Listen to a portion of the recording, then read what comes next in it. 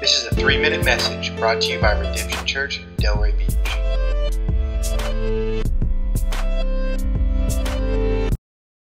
Hi, I'm Irene Williams. I'm from Calvary Chapel of Tacoma in Tacoma, Washington, and I'm Daniel Williams' mom.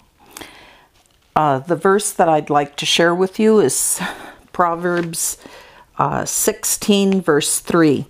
It says, "The refining pot is for silver and the furnace for gold, but the Lord tests the heart." The Bible talks about how God tests us, and we go through trials, every single one of us. But God is the refiner. And I don't know that much about what a refiner does, but I do know that a refiner, when he puts a piece of jewelry into a refining pot, he heats up the pot, it gets really hot, and all the dross and the impurities of that piece of silver or that piece of gold are melted off by the fire. And then the refiner skims the top as those impurities and the dross come to the top.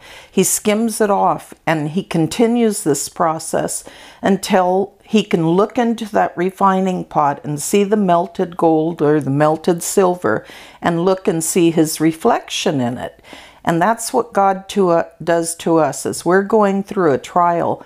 He turns up the heat. He tests our trust in him and our faithfulness to the Word of God and his promises.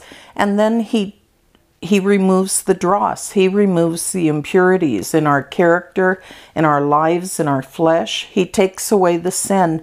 And in the end, the result is that we become more like him and we reflect Jesus's image.